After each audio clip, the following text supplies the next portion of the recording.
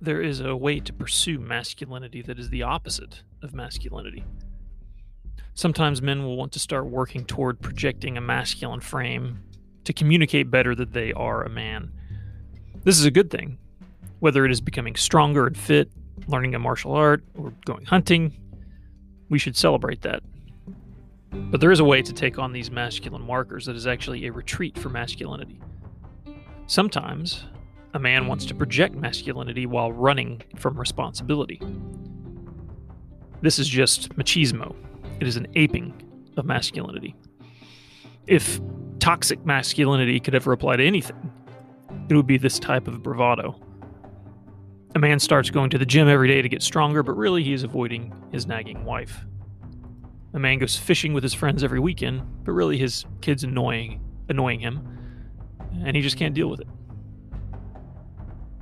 A man gets into passionate political arguments online as a defense of the truth. He defends the sanctity of marriage. He calls attention to the horrors of communism. Like clockwork, he denounces socialism.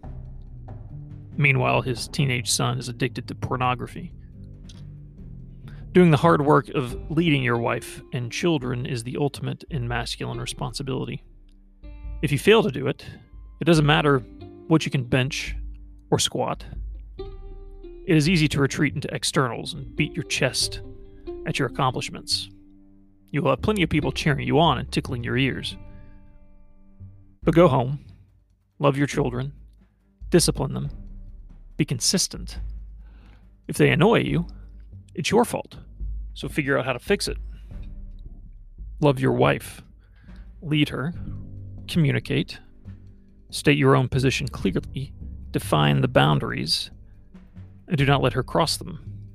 If it is something you really care about, do not argue. Maintain your own frame.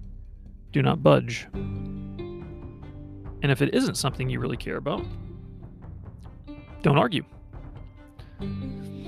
So many men fail to confront their wives and instead let bitterness grow in their hearts. They retreat.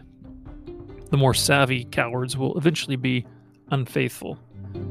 The rest will continue to live a life of quiet desperation, letting their wives roam without a shepherd. Leading well is not easy, but it is the burden you accepted. With this responsibility comes the potential for great reward, so do it with joy and don't retreat into machismo. One day you will have to give an account for the souls of your wife and children. Every excuse you have will die on your tongue.